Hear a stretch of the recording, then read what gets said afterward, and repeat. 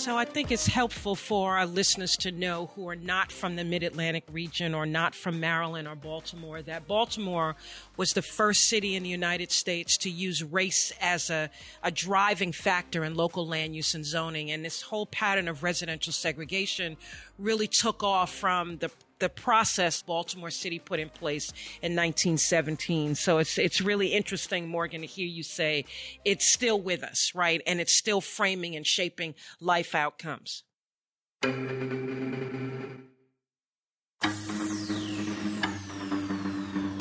Welcome to Infinite Earth Radio. We believe that in a world of finite natural resources, a smart and sustainable future is only possible by lifting up people and unleashing unlimited human potential. Infinite Earth Radio will not only help you learn from bright visionary civic leaders who are building smarter, more inclusive and sustainable communities, but you'll discover how you can bring these ideas to your community. And now, here are your hosts, Mike Hancox and Vernice Miller-Travis. Welcome back to Infinite Earth Radio, where we talk with thought leaders and change agents who are transforming the future by building smarter, more sustainable, and more equitable communities. This is Mike Hancox, and my co-host is Vernice Miller-Travis. Our topic today is the Baltimore Ecosystem Study, and our guest is Morgan Grove. Vernice, I know you are a big fan of Morgan's and the work he is doing, so I'll let you do the honors. Thanks, Mike. Morgan Grove is a social scientist and team leader for the U.S. Department of Agriculture Forest Service's Baltimore Urban Field Station. Morgan has worked in Baltimore since 1989, quite a few years ago, with the Forest since 1996, and he has been a co-principal investigator in the Baltimore Ecosystem Study since its beginning in 1997. Morgan, welcome. Thank you very much. Glad to be with you both. Hey, Morgan, why don't we start off by explaining what the Baltimore Ecosystem Study is? The Baltimore Ecosystem Study is a project principally funded by the National Science Foundation. It's part of the long-term ecological research program, which includes 25 sites located in the United States, in Antarctica, and the Arctic, with the primary goal of understanding long-term ecological change. The Baltimore Ecosystem Study is a little bit different because we're studying a city. We're one of two urban sites. The other one is in Phoenix. Because we're an urban site, we're interested in studying not only the environmental long-term change of the city, but also the social and the economic change of the city. Quite humbly speaking, our goal is to understand Baltimore and its region from 1650 to 2050, building data and understanding and ideally tools that can be used to understand how the city has changed, to understand how it's come to be, and to try to understand where it might be going. And who is participating in the study?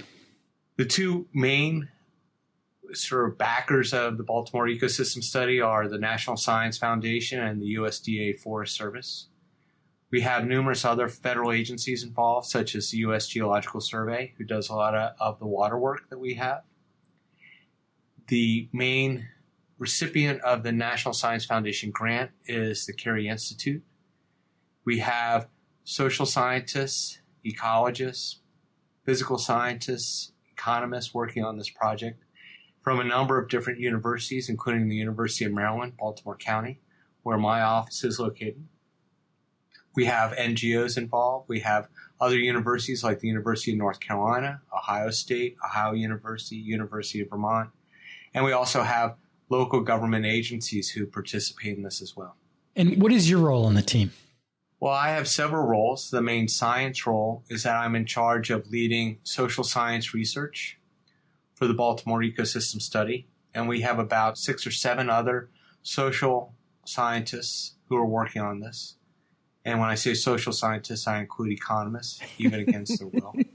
So I'm responsible for leading that science, but I'm also responsible for its integration with the work of ecologists and hydrologists and so on. I work on the synthesis team, which looks at how we integrate across disciplines and across scales and across time.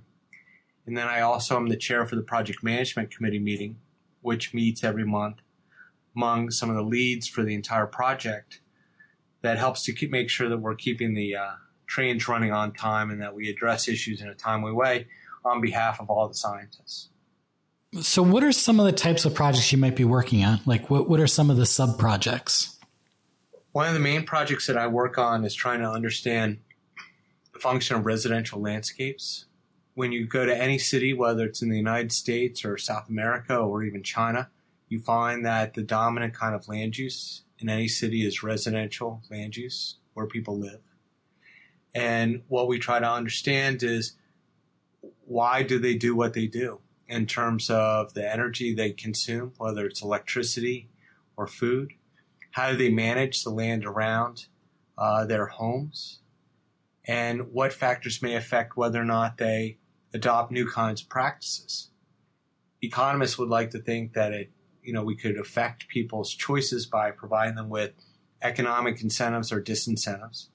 While those are important, we also need to pay attention to the social norms, sort of peer pressure that affects what people do or do not do. One of the current working hypotheses that we have is what we call the landscape mullet hypothesis, which is all business in the front and party in the back. And this notion that how people manage the land in the front is to keep up the appearances with their neighbors, to keep the neighborhood looking nice. And what they do in the back is where the party happens, maybe where you find more of your ecological diversity, where things are not so neatly kept, and the plant choices that you make are not necessarily the standard that's set out front. Now, that social peer pressure could have deep ecological meaning and consequences because of its effects on ecosystem processes, biodiversity, and so on. It also is important because residential landscapes, as I mentioned, are the dominant kind of land use in any city. And so the ability of any city to achieve its sustainability and resilience goals are going to depend upon how those residential landowners do what they do. Another piece, and something that Bernice is familiar with, is our attempts to understand the long-term environmental justice history of the city, how decisions are made, who makes them, who's included in them, what the consequences are for the people who live in the city, and recognizing that that participation in the input into what are the key issues, the decision-making, and the consequences are not evenly distributed among different types of people in the city. So, Morgan, we'd like to ask a little bit more on that. There's so much that we could talk to you about. My goodness, 400 years of research, right? Looking at a particular geographic location over the span of 400 years is nothing short of spectacular. But I first heard you talk about this work in, I think, 2009 at the Maryland Water Monitors Conference. And I'd like you to explore economic and social inequality and diminished access to nature. Well, I think, and I guess it goes back to this residential object of study that we have, for us is to really understand the history of decision-making that's gone on in the city. And a fundamental question in environmental justice research is, which comes first? Do you have the people there first, or do you have, for instance, the polluting industries, and the people might move there because the cost of housing may be lower because it's undesirable? One of the things that we set out to do was to look at the long-term history of zoning variances, which is a key facet to a lot of environmental justice research. And we put together the long-term census history of the city, so we knew where people lived. And then we pulled all the zoning variances that had ever been applied for the city of Baltimore. We coded them as to whether or not they were environmentally related or not. And then we looked at whether or not they were approved or not approved. And then we looked at the case history for whether they were approved or not approved. And what you see over the long term, going back to the early 1930s, is that there had been a racial bias in whether or not those zoning variances were approved or disapproved. And what you saw was that in low-income neighborhoods, but particularly in African-American neighborhoods, that those zoning variances were approved. When you looked at the same kind of zoning variances applied for in white neighborhoods in Baltimore, you saw that they were disapproved. Now, that zoning variance bias persisted up until about the 1970s, when the city reformed its zoning variance process and who was in charge of making those decisions. It may be a coincidence or not, but that's about the time that the city turns to predominantly African American, and you see some shifts in power. When you look at the case law for why they were approved or not approved, one of the things that you see as a hidden hand behind this is something called redlining, which is a form of where investments are made or are not made through mortgages and various types of loans. Now, in the earlier housing crisis that occurred in the 1930s, ours is not the most recent. Ours is the most recent. You had the major one in the 1930s. The federal government set out with something called the Homeowners Loan Corporation to decide where mortgages should be saved, where homes should be saved, and where mortgages should not be saved. Those neighborhoods that were designated as undesirable places for resuscitating loans were redlined. They were maps where people's neighborhoods were literally redlined and said, this is not a good investment. In that process, they looked at a variety of different things that could cause a neighborhood to be redlined. Some of it was related to whether or not it was close to a park, whether or not it was related to or close to industry, the quality of the housing stock, the types of employment, but it also accounted for whether or not you had, in their terms, a Negro population, or you had Irish or Italian immigrants who lived in those neighborhoods. And in Baltimore, you see that a number of neighborhoods were redlined because they were African American. And they could not get investments for their homes, mortgages for their homes to make any kind of improvement. And so those neighborhoods tend to deteriorate. As they deteriorated, it caused those neighborhoods to be less desirable. And when the zoning board would look at, well, where should we allow zoning variances to occur? Part of the case law indicated, they said, well, these neighborhoods have already deteriorated. So it's quite reasonable to put those negative investments, those polluting industries in those neighborhoods because they've already declined. And part of their rationale for why to disallow them in other neighborhoods was because, well, they're pretty nice. There was no notion of an equal burden of polluting industries in the city, and in the long-term segregation that had existed in the city, and then the redlining set the stage for those disamenities to go into Baltimore. Some of our research looks at not only the location of these disamenities, but the history of amenities as to where you had parks, and you see a racial history to where land was purchased and parks were established in the city. So those are two cases of a pattern that we observe. But we're also interested in the procedure. How did things come to be? I just gave you an outline of how it came to be for those disamenities, but then we look at the procedures for where did amenities get allocated. We find, as I mentioned with the parks, that the fact that African American neighborhoods needed parks were not a compelling reason for where land was acquired, where parks were built. And more currently, we see when we look at where do things such as tree giveaways, where are they most effective, we find that those tree giveaways are, we have a major rainstorm here. The sound that you hear is the raining. We find that those tree giveaways are, more currently, we see the process now of trying to promote environmental programs such as tree planting, in that they're least successful often in African American communities. And we need to look at why is that less successful in those communities. This is part of the procedural understanding. Are we not addressing their issues? Is the messengers that we're using the wrong kind of people? What I mean here is, rather than say citywide environmental NGOs coming and reaching out into these communities, should we be working through different power structures and information structures that the city that exist in these neighborhoods, such as through churches and through mosques? We also see the need to work in these areas because of that long-term history of redlining that I mentioned, where, and it's amazing to see, and it's only because we have a long-term perspective, that if you look at where we had the redlining map of 1937 and where we have vacant lots and where we have the lowest amounts of canopy cover, those are in those same neighborhoods from 1937. So that long-term history of segregation is still present in what we see in terms of the environment. And it also points to, as we initiate programs, that maybe we need to change the way that we do things in reaching out and trying to work with folks that have been underserved for so long.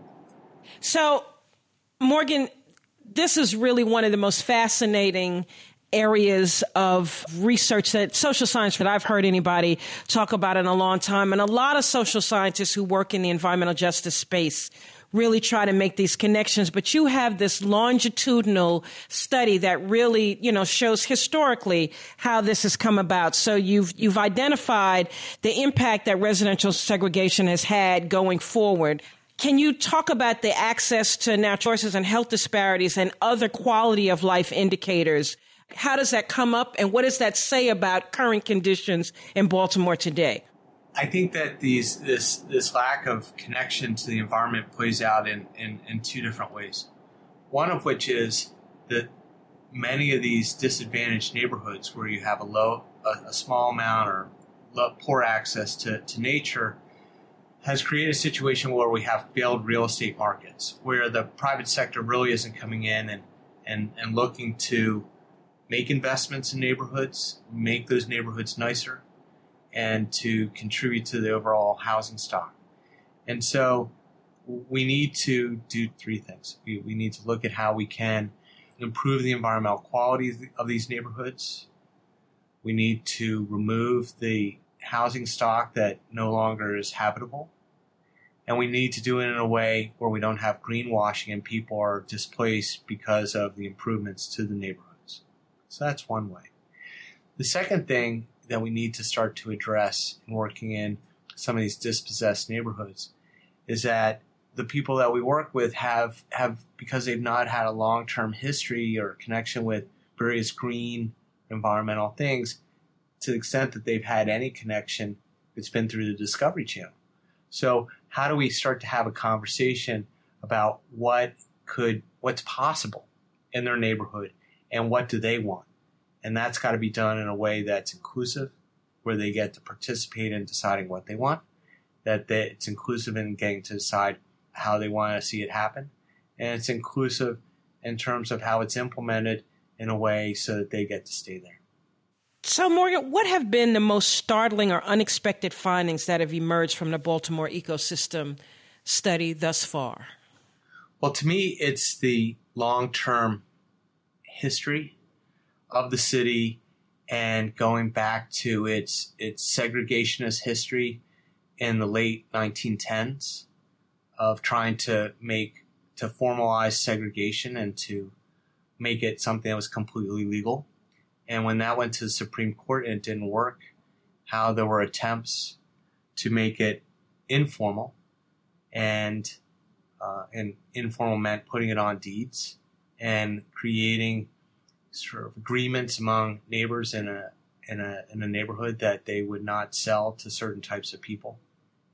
And if someone did sell to an African American, people in the neighborhood would burn that house down. Wow. It's startling to me that it was so purposeful. And it's really astounding to me that it's left such a long-term imprint upon the city. And as we look to try to revitalize neighborhoods and raise up the whole city, we're dealing with that history that is social and economic and environmental. So I think it's helpful for our listeners to know who are not from the Mid-Atlantic region or not from Maryland or Baltimore that Baltimore was the first city in the United States to use race as a driving factor in local land use and zoning. And this whole pattern of residential segregation really took off from the process Baltimore City put in place in 1917. So it's really interesting, Morgan, to hear you say it's still with us, right? And it's still framing and shaping life outcomes. Mike? Yeah, so Morgan, I'd like to follow up on your last comment, just ask you a question a little off of our plan here. But so you talk about that this systematic continuous disempowerment of African Americans, of Black folks, people of color. And it's surprising. It's surprising to white folks like myself and you, how much and how persistent this has been throughout history. But it's not shocking to folks of color, to Black people. Why is that, and how do we overcome that? How do we get folks who are predisposed to be helpful, but who really just don't understand the history of how we got to where we got to? How do we overcome that? Well, I think that we need to disabuse folks of the notion that everyone has choice, that we can all live where we want to live, that we all have been able to live where we want to live. And perhaps as a means of enfranchisement is to recognize that segregation was perpetuated upon Jews as well, that it said that on deeds that you couldn't sell to a Black or a Jew. And Catholics. And I was going to get on to the Catholics too. So all those Irish and Italians were Catholic. And so it was this, some people weren't able to live where they wanted to, and other people enjoyed privilege. And to help people understand that it hasn't been always fair, and it's still not fair. And even as we work to make it more and more fair, we have the footprint of history upon us.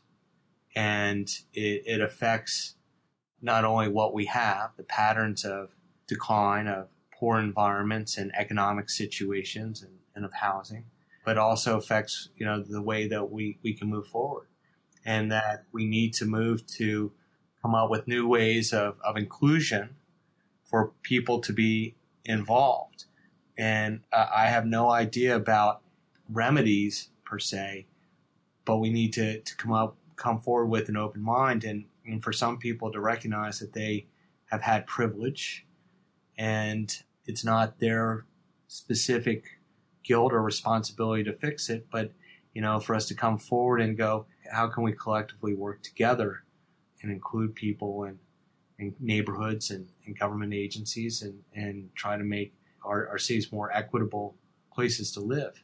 And I think that's a fundamental part now of how the city is trying to proceed with its environmental sustainability efforts. And to add to what you've said, and maybe add and emphasize, and to recognize it's not as simple as declaring that there's a level playing field now, that we're treating people equally now, that you've had this multi-generational, systematic disadvantagement or disenfranchisement of certain people based upon their ethnicity, their race, particularly Black Americans. And that it's just not as simple as saying, okay, we'll stop discriminating now and it's a level playing field. And recognizing that long history has made the playing field incredibly unlevel. Yeah, I think so. And I think now we have to turn to procedurally in environmental justice, the 2 Ps are pattern and procedure, like what is and how to get to be there. And as we look to the future, we need to talk about what would folks like to see, and procedurally, how do we get there? And so we need to turn our attention to particularly the inclusion process of trying to create a more equitable environment for the people who are alive today and for future generations. So where can folks learn more about the Baltimore Ecosystem Study and your work? Well, we're available online on the website, which is, I believe, besltr.org. I wrote a book called The Baltimore School of Urban Ecology, which talks about a number of our issues, the issues that we've just been talking about. We have quarterly science meetings, so for those who live in Baltimore and the region and want to come to any one of our meetings, they're welcome to attend. And I think that, I think just getting involved for those, again, who live in the Baltimore region, of just getting involved and trying to make Baltimore a better place can get involved as the city tries to develop its new sustainability plan and get more people involved in trying to make the city a better place to live.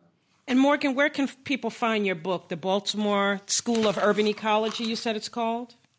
That's right. Well, it's published through Yale University Press. So you could go online and purchase from Yale University Press. Don't forget to support your local bookseller. go there. It's also available other places online. All right, so our next 3 questions are what we call our lightning round questions, and we want you to just give us the first thing that comes into your head when we ask you the questions. If you could implement one change or pick one leverage point that would lead to smarter, more sustainable, and more equitable communities, what would it be? I think the key thing is for people to get involved and don't wait for other people to do things for them. I'm not sure how that plays into our second question, Right. but what one action could our listeners, folks who are just average, folks who aren't engaged in government, what could they do to build a more equitable and sustainable future?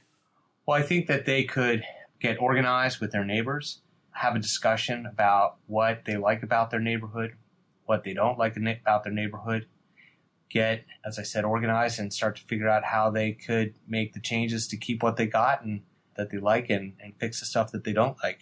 As a Forest Service employee, I'll always argue for planting a tree, but that's not necessarily what everyone needs. And if you're successful in the work that you're doing, Morgan, what does Baltimore City and the Chesapeake Bay look like 30 years from now? There won't be one vacant home or vacant house in the city of Baltimore. Thank you, Morgan, for being so generous with your time today. We really appreciate the work that you do, and thank you for spending time with us. My pleasure. It was a great privilege to be with you. And thank you all for listening. We will see you next time on Infinite Earth Radio.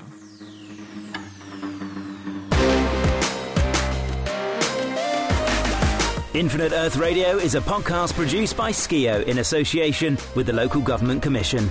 To learn more about Skio, the Local Government Commission, Infinite Earth Radio guests, or how you can make a difference in your community, visit our website at infiniteearthradio.com or join us on Facebook at www.facebook.com/Infinite Earth Radio and Twitter by following @InfinEarthRadio.